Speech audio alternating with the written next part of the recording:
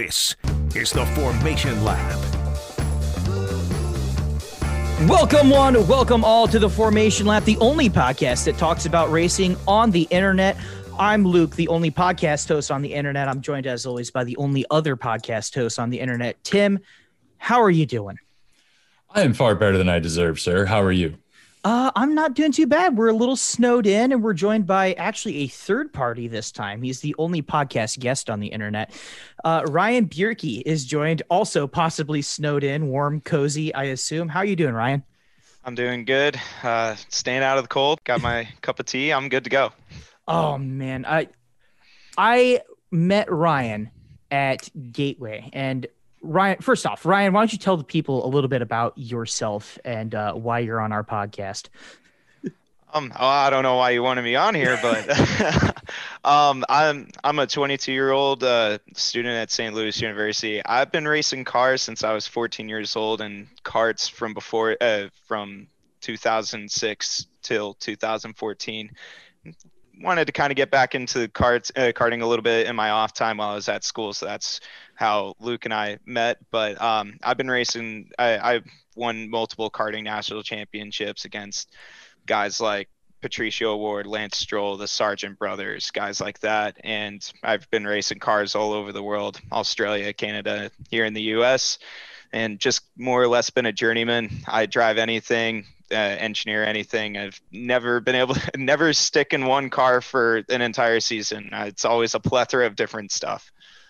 So I met you, as we alluded to, I met you out at the Gateway Kartplex, where, dear listeners, please know I am not very good. I'm faster than Tim, at least, but, you know. I met you out at the Kartplex, and we immediately just started talking racing, as you do when you meet a fellow racing fan at a racetrack. You talk racing. And Ryan, I'll just start off because you're not from the St. Louis area. You've raced everywhere and a half. How did you end up in St. Louis? And was it because you wanted to go to SLU, or how'd you end up at Worldwide Technology Raceway? So I really did want to go to SLU. It was my number one choice of school. I grew up in northern Indiana, so they kind of around the whole IndyCar scene and for racing and whatnot. And that was really good for karting and stuff. But when I was going into my 8th grade, I moved to just outside of Boston. And the racing was incredible out there. I loved it. And the Boston's really pretty, and I loved the area. I did not like the people, and I wanted to come back to the Midwest. And I ended up, and this is just closer to some family I have around here. My mom grew up over in Belleville, so it was an easy choice, and I love the campus. It's one of those places you have to visit it before you know that you want to go there. Absolutely. SLU is actually a really, really nice school. But Tim, I want to circle back, though, because Tim is a big fan of Boston, and I could see the pain in his heart when you're like, it's a really pretty place, but the people there are just atrocious. They're like all Red Sox and Bruins fans, man. Tim? Well, I can't say anything about my Bruins. I can't say too much about them. I knew I didn't like this kid. In a blues town. That's brave. But no, yeah, my two best friends both live in Boston. Every time I've been up there, the food's been great. Yes. So for those of our listeners that are in Boston, I'll always come and eat, and I'll have a beer, and we'll talk some baseball. Just don't throw anything at me, please.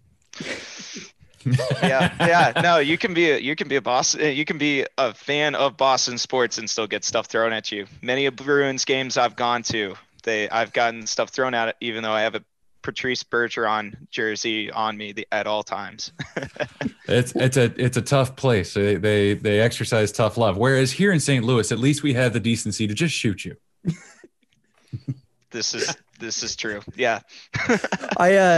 So Brian, I'm gonna open up here by saying that our first ever episode, we had Simon Pagino on. It was the week before the 2019 Indy 500. So obviously he would go on to win that. So First off, I do believe as a person, a big fan of IndyCar driver, I do believe that this gives that blessing onto you So if you're ever drinking milk in Victory Lane, you need to remember your boys gave you a little bump. And Alrighty. and two, we still have audio somewhere over at the ESPN studios, which we're not in, by the way, because, COVID snowed in. We still have audio of Simon Pagino going, "Go Blues, beat the Bruins," something along those lines. So It's all right. Simon can make mistakes. Oh. He said that I need to paint an audio picture here because he said that as he took like a sip of tea, he looked like Kermit, like that Kermit the Frog meme. Just it's okay. I'm just saying, Simon can make mistakes. Yeah, it was a nice little sign off with that. That was awesome. It was indeed. So you mentioned during your time in Boston that like the racing was really good, really fun around there. Do you have any like favorite kind of tracks or events or things that you raced in that area? Yeah, believe it or not, my favorite track, it's probably my second favorite track, but the track that means the most to me is Lime Rock Park, and just a bit outside of Hartford, but it's in the Berkshires. Beautiful, beautiful track. And that place, it was the first time I raced a car there. It's where I got my license, and it just also happened to be the same place that my dad, when he was going through his ranks in racing, he got his license there. It was his first pro race. That track's held a lot of it's held very near and dear to me, and it's, for me, I still think it's one of the best tracks in the nation. It may be a little boring on iRacing. iRacing, as good of a sim as it is, that is one of the places that no sim can do it justice. It is one of those places where, like, I mean, I raced a little bit. I stole my buddy's Dylan's rig for a while and was just like, "Hey, you mind if I try this out?" But it's one of those things, like, going from that to karting, it's like that, as good of a sim as it is, there, you just can't feel, the car beneath you. And I can only imagine how incredible Lime Rock is with all that elevation change, with the way it falls off and the way you climb up. It's like, if you're not feeling your car do that, it can't even come close. And I've driven cars that have no feel there, like the original Skip Barber cars. Those things, like, that's what I got my license in, and they were terrifying. You had no feel in the car. And I remember going through the downhill, which, mind you, it seems really easy on the sim. That corner will make you pucker all the way through, because it's 100% flat out and no runoff. You hit the grass and you go straight into the wall. And I was going down there in the Skip Barber car, and I spun coming down there, and I was scared like you wouldn't believe. And the bodywork on the Skip Barber car broke off and came up, and I thought I was flipping down the front straightaway. I was like, I just cost my dad so much money. I remember watching. I've watched the some, like, the old Skip Barber instructional videos, and those things, I look at them now and I'm like, oh, those seem sketchy by modern standards. They were sketchy, but they were sketchy by those standards. Those things, I've driven some dangerous stuff before. I cut my teeth in vintage cars, and those things scared me more than a 1970 Lotus 72. It was ridiculous. Wow. And that was the Can-Am version that they wouldn't even let race in the Formula One because it was so dangerous and so bad. That thing was awful. Well, so what's been the worst thing you've driven and the best thing you've driven so far in your career? Worst thing I've driven, probably the Skip Barber car. 100% the Skip Barber car. Best thing I've driven, on the cool factor or just feel and speed? Just the one that you felt the best in. The Radical SR3 1500. It was a car that is, so the Radical Cup is pretty big. I'm actually representing the series with my shirt, but the Radical is a very interesting car. It seems like a very primitive prototype, but when you actually work on them and you deal with them, they're super intricate, incredibly fast, and huge amounts of downforce. And I only drove it this last November. It was the first time ever in the car. I'd never driven a ground effects car like that before, something that was putting enough downforce to run upside down in a tunnel. And I cut my teeth in it at Road Atlanta, which, if anybody's seen a video of Road Atlanta, that place is scary. but that I love that track too. But that was probably the best car I've ever driven personally. I loved it. It was so amazing. It just the forces, the speed, there's not enough I could say about it. I always look at cars like that, and I love like the radical cars. I love. I've always said that like my dream car is like an aerial atom, just something that you can absolutely huck it around a track.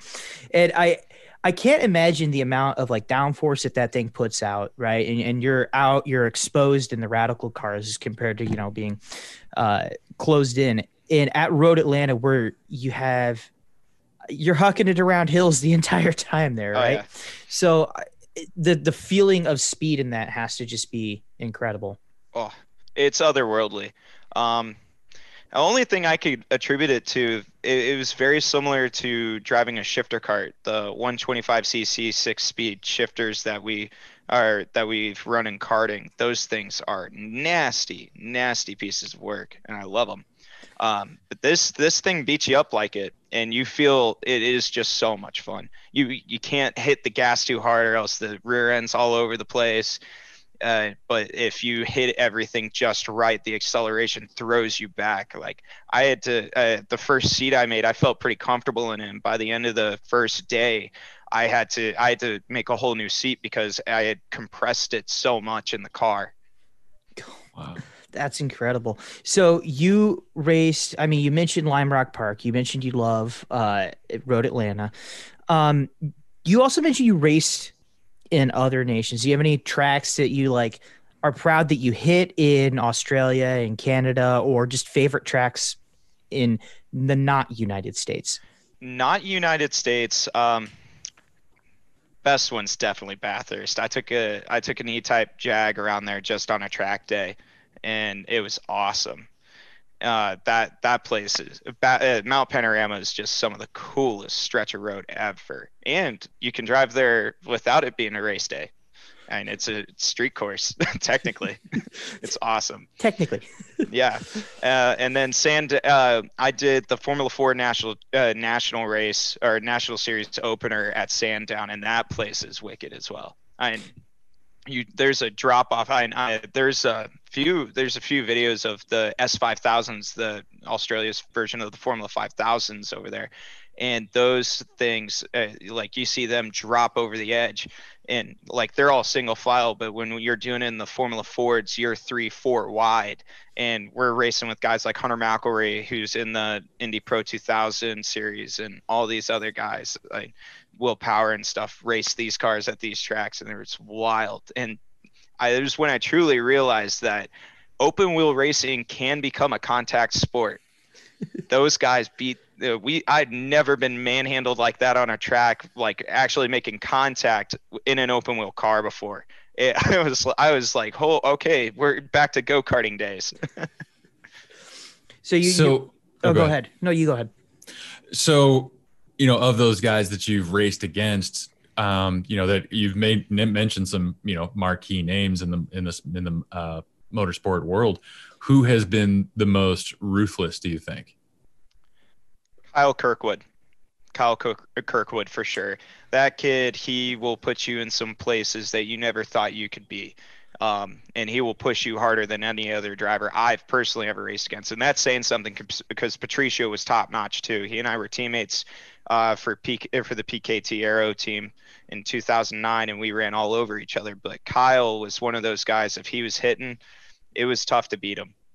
Wow. You mentioned you raced against, for our European listeners, their ears probably perked up at the mention of Lance Stroll. You got any decent stories about racing against Lance Stroll?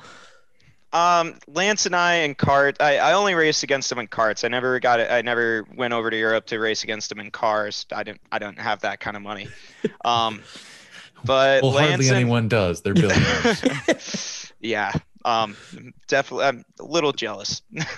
But no, Lance and I raced karts against each other for a number of years, and he was tough. He another guy that he was one of those guys who he could really like throw a fast lap down, and it'd be hard to catch him if he got the lead and he could run with it.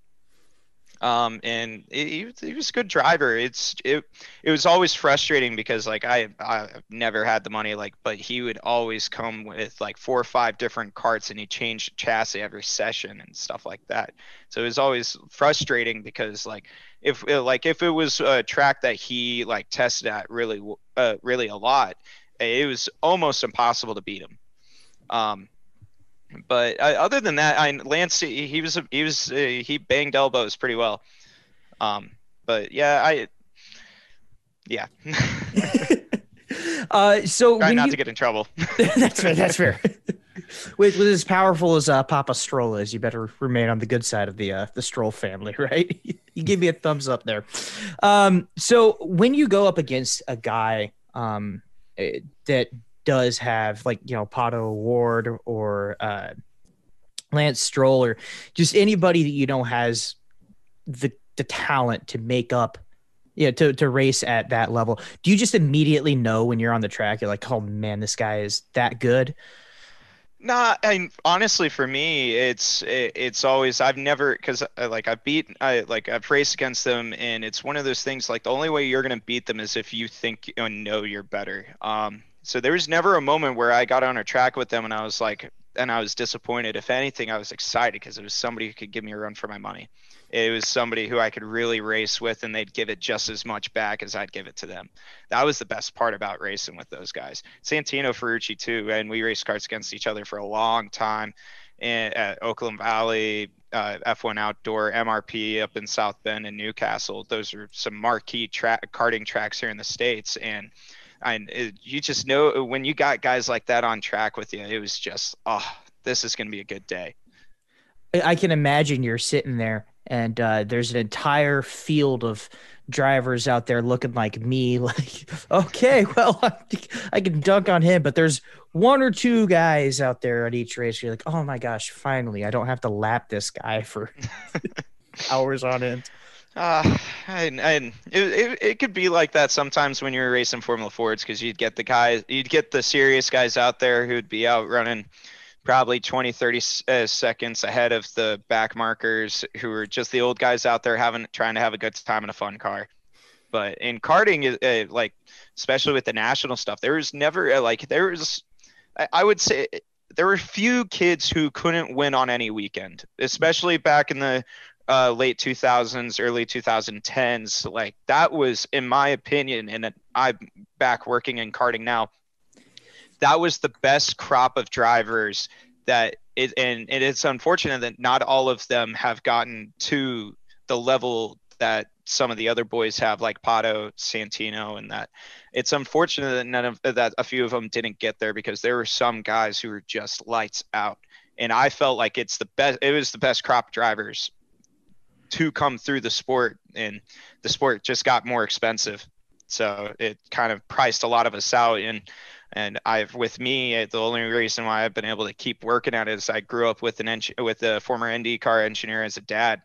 So I was able to learn and work with everybody from the time I was 14. Like I've always had to work for teams to be able to get in the car and stuff like that. Very rarely do I get to drive under my dad's tent, which is always cool when I'm able to.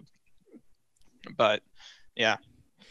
So you mentioned, the pricing out and the talented young crop of drivers. This is something Tim and I actually have had a talk about probably a while ago, which is American talent. And, we got an email one time from a listener that was kind of like, hey, why isn't there American talent in Formula One? How much American talent looks at the financial viability of an IndyCar or a NASCAR and sees that and just goes, why would I go into Formula One with the price tags that are attached?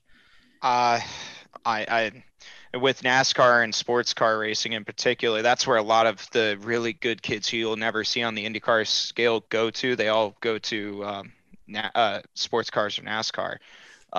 Or if they're trying to go up the road racing ladder to like IndyCar, and if they can't make it or they're priced out. But and it basically comes down to, if you're a good driver, you can make money in sports car racing. You can make money in NASCAR.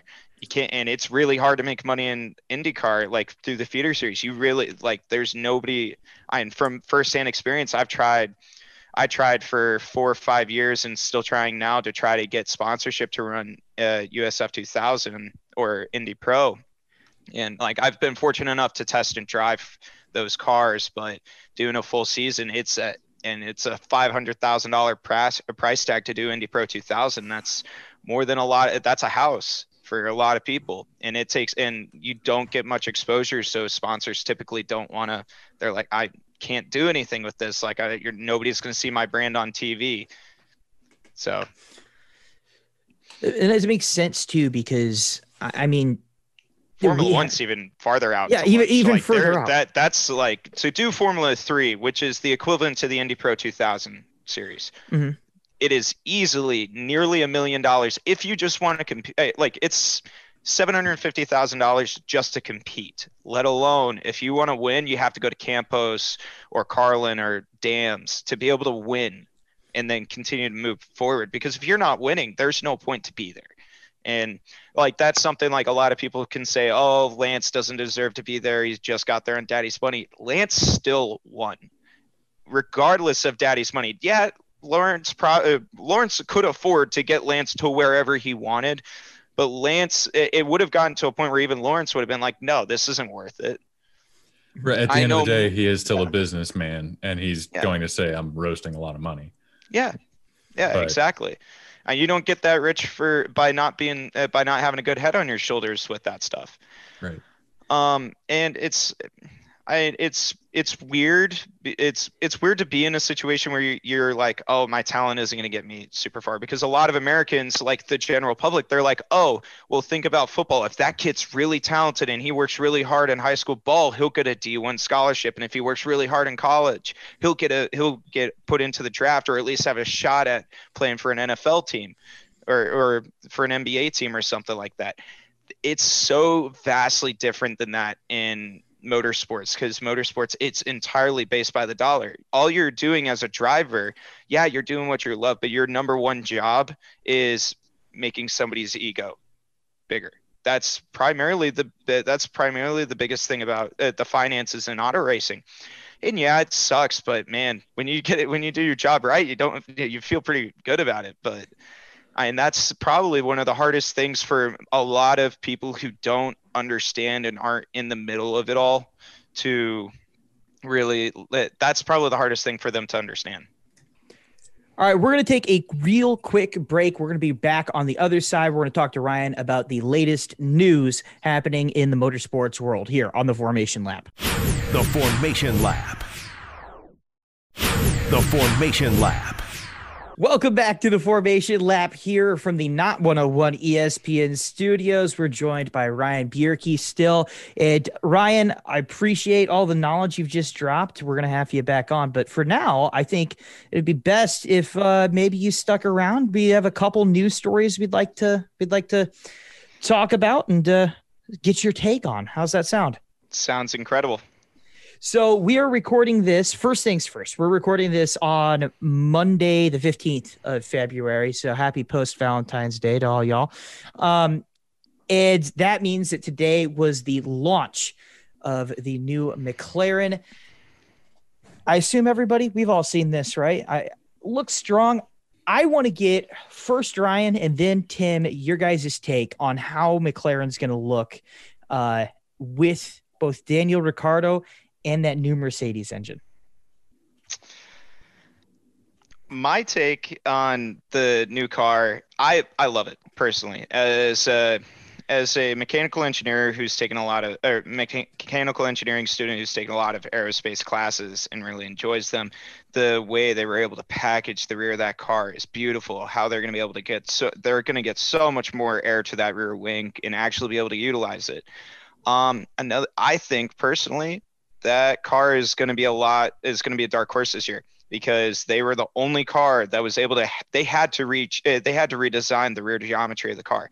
They have to change their weight ballast, which in my opinion, from what other people have said about the Renaults in the previous, with previous teams, like with Red Bull and McLaren now, I think they were having a real issue with the packaging being so off and having to put so much stuff out on the sides for the side for this into the side pods and stuff, and that screws with your CG. That screws with the ability of with the car to be able to roll through the corner, how you're able to pitch it, and all that stuff. And that honestly kind of goes back to the days of even Fernando Alonso's original attempt with Renault when back in 2005 and 6 when he won those championships. His driving style with that extremely aggressive input was because that car did not want to roll into the corners. Like every other driver who eases it in, that car just wants to understeer off the track. You have to get out of the power to be able to get it to rotate and get to the exit, then to get back on power.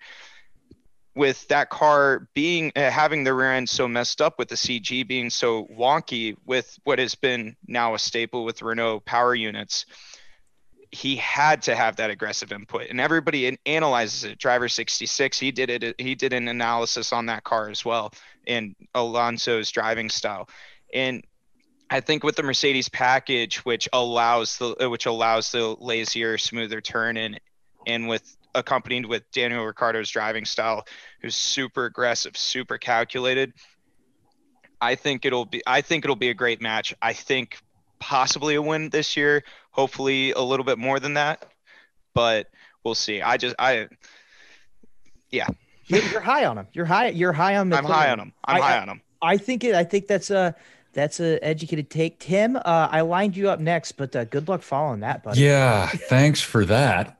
God, how do I go from that like nuanced, informed analysis? Jesus. I think it looks on the show. I think it looks awesome. I love the fact that, it's kind of more of a B-spec car, the MCL 35M. So, they've gone through a few iterations. They used the upgrade tokens that they had to make a way for the Mercedes power unit. Front end looks almost exactly the same as last year, which I think is great. So they're going, the James Key design, they're going to go off everything that they've known before. And then, as Ryan was talking about, the back end looks tighter. I think the Mercedes power unit is more narrow and is able to have that just be a tighter package in the back, which I think will be really, really interesting to see, because they clearly understand it better, having been back there so much. So they might be able to put that into actual performance on the track. I think you're going to see them make a severe step forward.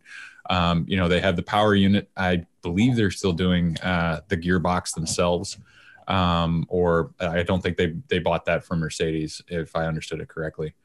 But yeah, Ryan, you can probably speak more to that. I don't know. I personally don't know. I'd be shocked if they did buy one for Mercedes, because McLaren Technologies has prided themselves on that stuff. You look at the McLaren F1, it's got the Mercedes power unit, but the McLaren gearbox. So if they'll put it in their street car, I doubt they'd change on their race car. I would too. So I think that it'll be interesting to see if the gearbox can get more, or at least be more comparable to the Mercedes team. I think that, for me, they are the dark horse for P3 in the constructors, to see if they can take it to Max Verstappen and Sergio Perez over at Red Bull. I think that's their direct competitor. I don't think anybody's going to catch Mercedes, because it's Mercedes. No, I don't think until 2022. Mm-hmm. Yeah, I was going to say it's a P2 fight. Yeah, I was going to say the same thing. Is I'm excited for 2021, but 2022 I think is where this is really going to start.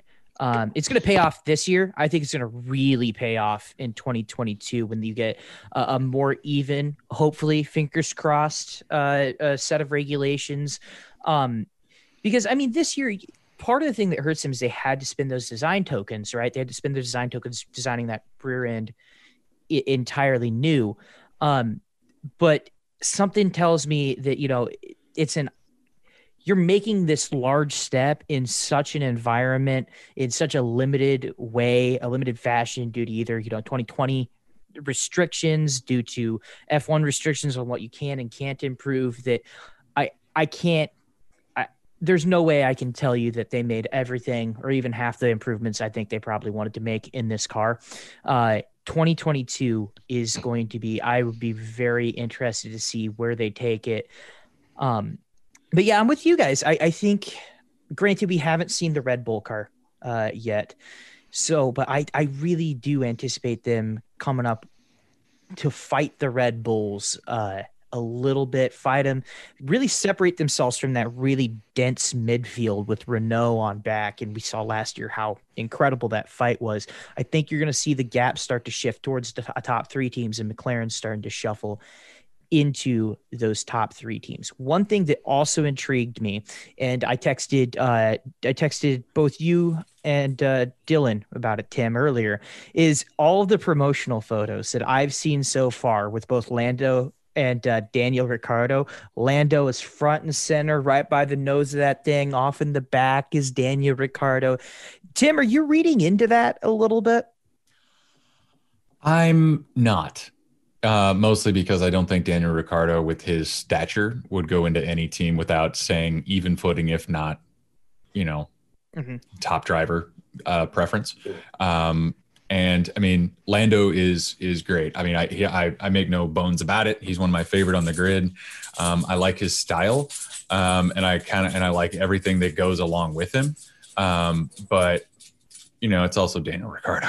So it's the one guy on the grid that could actually take it to Max Verstappen and do pretty well with it. So this isn't a guy to be trifled with or to take a number two preference. So I think it'll be even footing. I don't read too much into it. I think it's just, McLaren might be more like behind their boy in the promotional stuff just because he's a homegrown driver for McLaren. But I think that's just about it. And COVID. So, it's butts on tires. That's all you're seeing with those shots. So I'm not, I don't read too much into it. I'm excited to see how they do this year. I hope they pal around kind of like Carlos and Lando did, but I guess I might be wanting too much. It's a high bar to set. I know. Ryan, do you anticipate the same thing? Just kind of a 1A, 1B situation, as we'd call it in ice hockey, where, equal footing, or do you think they're going to lean into Lando or Daniel harder, one or the other? I think they'll expect more out of Daniel than they will Lando. Oh, man, I can't talk today. I think they'll expect more out of Daniel for sure, because the guy's won. He's won races before. He's gone toe to toe with Max, and when that stuff was even footing, it literally, those two were Max and Danny were so close that they would crash into each other. Baku 2018 or 2017. Mm-hmm. Prime example. He is top notch, and everybody keeps talking about how Max is the only person who could beat Lewis, and I agree. If they were same car, even keel, I think it's possible. Nobody talks about the other guy who could beat Max, which was Danny. And it's not to say Lando isn't that good yet, but he's got time. He got into the sport almost 2 years after Verstappen did, even though they're around the same age. And he's not, and this is going to be the perfect opportunity for Lando to learn from somebody, because he's got the veteran of all veterans to have on his side, who's going to be willing to work with him. It'd be different. I don't think you could put Lewis in that car and expect him to mentor Lando. I don't think he would do it. Danny, well, it doesn't hurt Danny to have another wingman out there. I cannot tell you how many one-off drives I've done, and I've called so many of my friends that I've been teammates before that I knew were tough drivers just to be able to have a wingman out there, and they've never driven these cars. So I would literally work an entire week just going over data with them, trying to make sure that then when they hopped in that car, they'd be on comparable speed with me. So I had somebody who could help me out at the front, because we're not going to crash each other. We're going to give each other a lot of respect. It's always good to have that second driver, that teammate who's equal and even keel with you. It's one thing I've never understood about Red Bull is why they've always, or Ferrari this past year with Vettel. Like, I'm not a huge Vettel fan, but it was clear they weren't giving him the right stuff. And he doesn't like an uncomfortable car. That was something that was apparent when Red Bull had the new regulations in 2014. He hates an uncomfortable car. That's why Danny made him look stupid. I went the whole season saying that there is no way, zero way you can convince me that that's the same car. Yeah. It's not. They were giving Leclerc all the upgrades, anything he wanted. The development was always toward his desire, not Sebastian's, and you screwed Sebastian. Yeah. But I am excited to see him in the Aston Martin green next to, your former karting mate. Well, and to further what Ryan said too about having a wingman, I think that is an underrated aspect of Mercedes' kind of legacy. If and when this dominant era ends, if it ever does, God help us. But they've always look. Lewis is fantastic. He is a generational driver. He is, to some arguably, to some inarguably, the greatest driver. But one overlooked aspect is Valtteri Bottas or Nico Rosberg. He's always had a very competent wingman. And I know people want Bottas to go out and win races and challenge Lewis, but Valtteri Bottas is the guy you want with you at the bar, man. Like if you're going out and you're like, man, I need to, that lady, that girl is really pretty. Valtteri Bottas is the ultimate wingman. All right. It's not about him. He allows Lewis to be as unchallenged as he is. He's not paid to challenge him. Right. That's paid the biggest to cover thing. him. Yeah, he's paid to be there to make sure that they get the good results and they will wax the field like they have.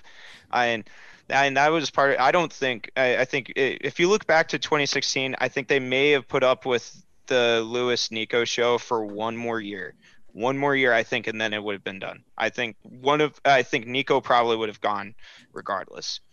Because Nico was up there in age. He had his family. He was kind of checking out a little bit anyhow. But I don't think Mercedes would have put up with Nico and Lewis for another year, for anything past 2017 if Nico had stayed, because that wasn't being productive. They wrecked themselves out of 3 races. Yeah, it wasn't a sustainable situation driver-wise. They needed a guy. They recognized the need to have someone like Valtteri, who they could clearly say, listen, you need to be the rear gunner and keep it as close to him in qualifying as you can. And I'll give Valtteri this. He does. Yeah. On a consistent basis, he keeps it within a tenth or two, whether he's ahead or behind. Yeah. Which is honestly an admirable trait. I mean, obviously you got George Russell coming in, and the reason he didn't get promoted is because they don't want to do that again. Yeah. Because George nearly took Valtteri off the bleeping track. Yeah. So, yeah, no, I you're absolutely right. No, can't say I wouldn't have done the same thing. Given the opportunity to win a race, my first time in a Mercedes, sorry, Valtteri, I'll buy you a beer after. XOXO George. I'll buy you your entire team steak dinners. It's fine. I want to win, man. Yeah. But I'm curious. What do you think with the engine freeze being agreed to at the end of this year, with the new aero regs coming in? A, do you think the new aero regs bring more parity to the field? And B, do you think Lewis sticks around after next year?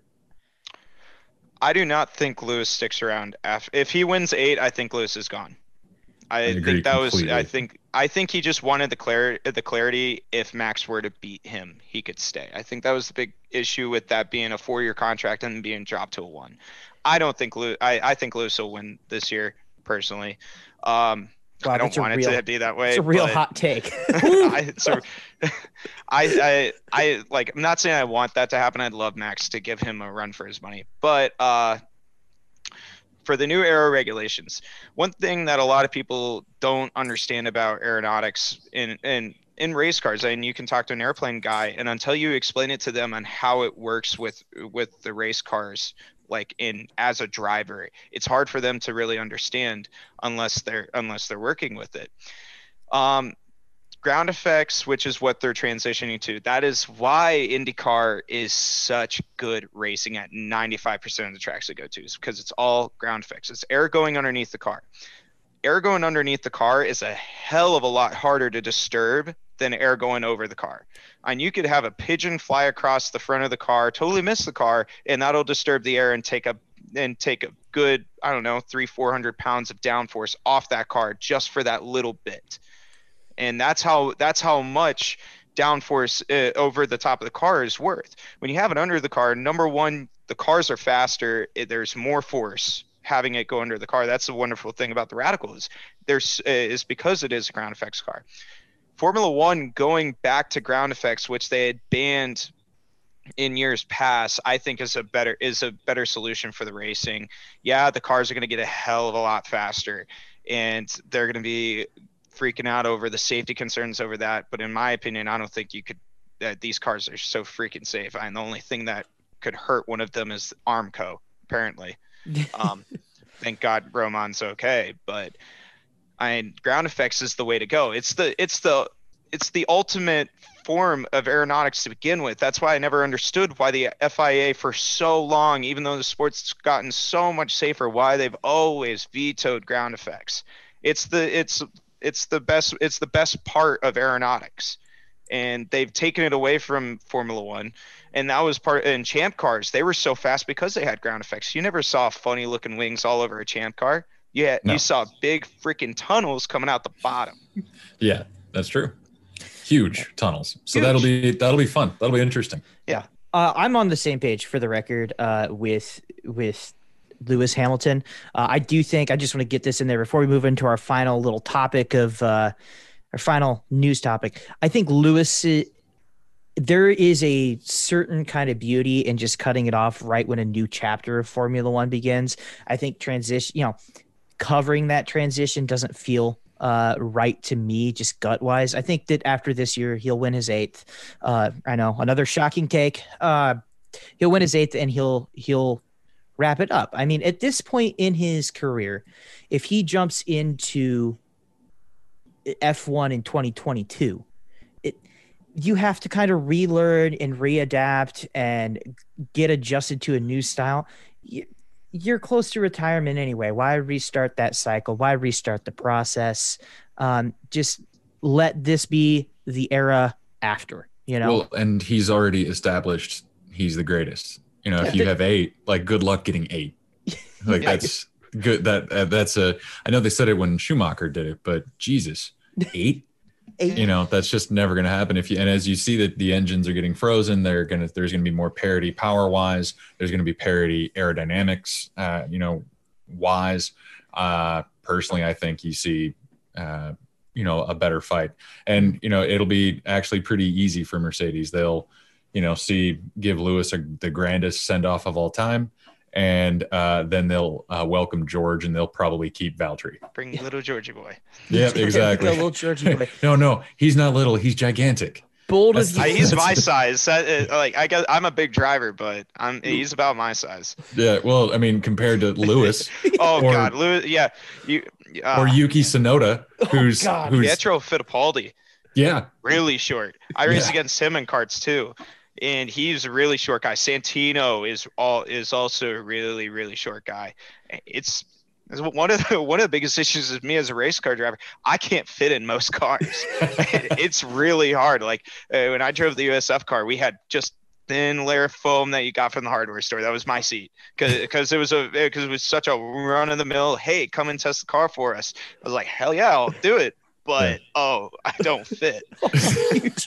So, but before we go to the last story, which I'll make a joke about because that's kind of our running gag on this show, is that I can't stand the guy. I wish we had the front. No, we're not doing the Kyron. But for you, Ryan, like in the next 24 months, what do you think for you in your career would be like what is your pipe dream? Like, what would you love to hit? You clearly know everything about these cars. You clearly have a talent against these top end drivers. What would the dream thing for you be? It's dream would be do Indy Pro 2000, Indy Lights, and then hopefully get a seat in an Indy car. That's always been my dream ever since I was a kid. If that doesn't work out, my backup plan would be do the 24 hours of Daytona, which I think is a bit more feasible, especially with the LMP3 format moving into the 24-hour and endurance races. My dad was an endurance racer. He won the 6 hours of the Glen with Augie Paps from Paps Blue Ribbon. And that was where my family cut our teeth, was endurance racing. So it always has held a near and dear side of my heart. I think I'm good enough. You got to find money in this sport. So hopefully somebody's willing to come and sponsor, but if anybody's out there looking, we'll keep our fingers crossed. Endurance racing is one of our favorites here on the show. I love it. We love the 24. So I want to be like, what did you think of Wayne Taylor racing? Switching from a Cadillac to an Acura and winning again? Did something Penske couldn't do.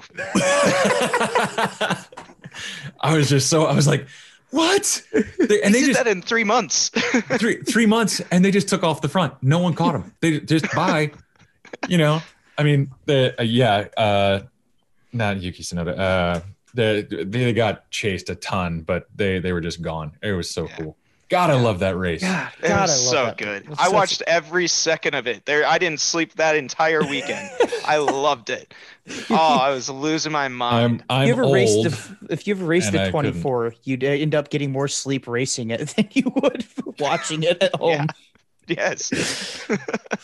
But the last story, Luke, Yeah, of the day to cover. I have to break it to our listeners that because we're at the Not 101 ESPN studios, I do not have the Fernando watch siren. I apologize, but I'll make up. Fernando watch 2021. Fernando Alonso was cycling out as drivers tend to do in Europe, and he got hit by, I believe, a truck. Tim.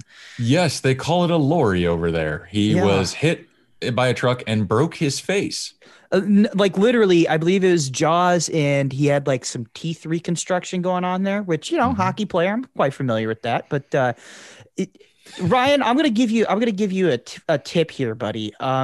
Race car drivers, you're one of them. Don't get on the bikes, man. They seem to just have a really bad time. I've had too many casts from bikes, scooters, you name it. I every bone I've ever broken has been on a two-wheeled vehicle. I've never broken a bone racing. I've knock on wood, but I've broken this arm 3 times, all because of either a scooter or a bike. Oh, we'll wrap up. I'll tell you guys the story of how I broke my arm last summer. Tim's well aware of this story. It was when girls ask, it was skateboarding, right? Yeah. The actual answer was I was skateboarding, got to the bottom of the run, which is near the 101 ESPN parking garages, right? It's like a 7-story parking garage. It's really, really nice.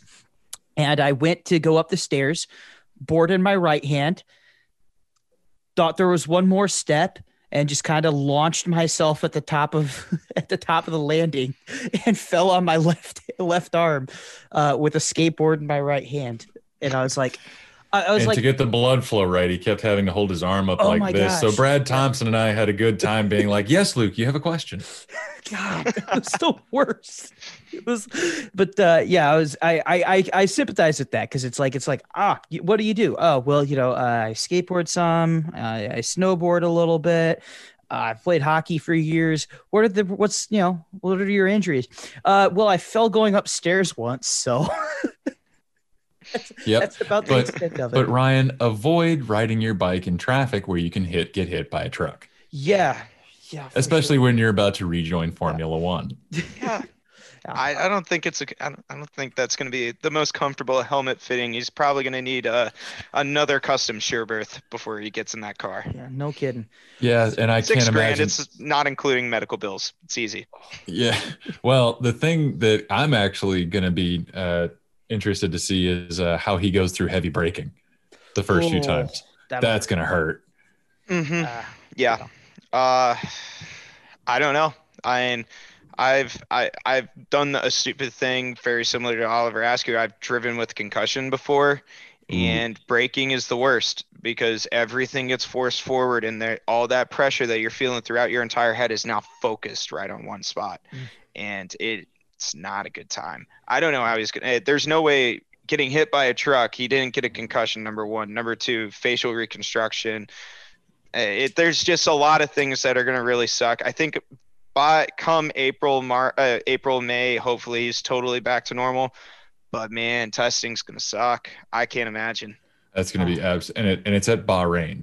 So there are heavy braking zones. Yeah. You know, it's not like, Monza. It's not, Monza. It's not like, Catalunya where, you have medium turns everywhere. It's heavy braking a lot. Yeah. Yep. In Bahrain. So we here at the Formation Labs, as much as we like to clown on Fernando, we respect his talent, but we like to clown on Fernando. We do wish him the best. We're in a joking mood because he is okay. So we wish him a speedy recovery. And I think that is going to wrap it. I've been Luke Clevenger with Tim and Ryan Bjerke. Thank you for listening to this week's episode of the Formation Lab. Next week, we'll be back to Motorsports Month. and a half. See ya.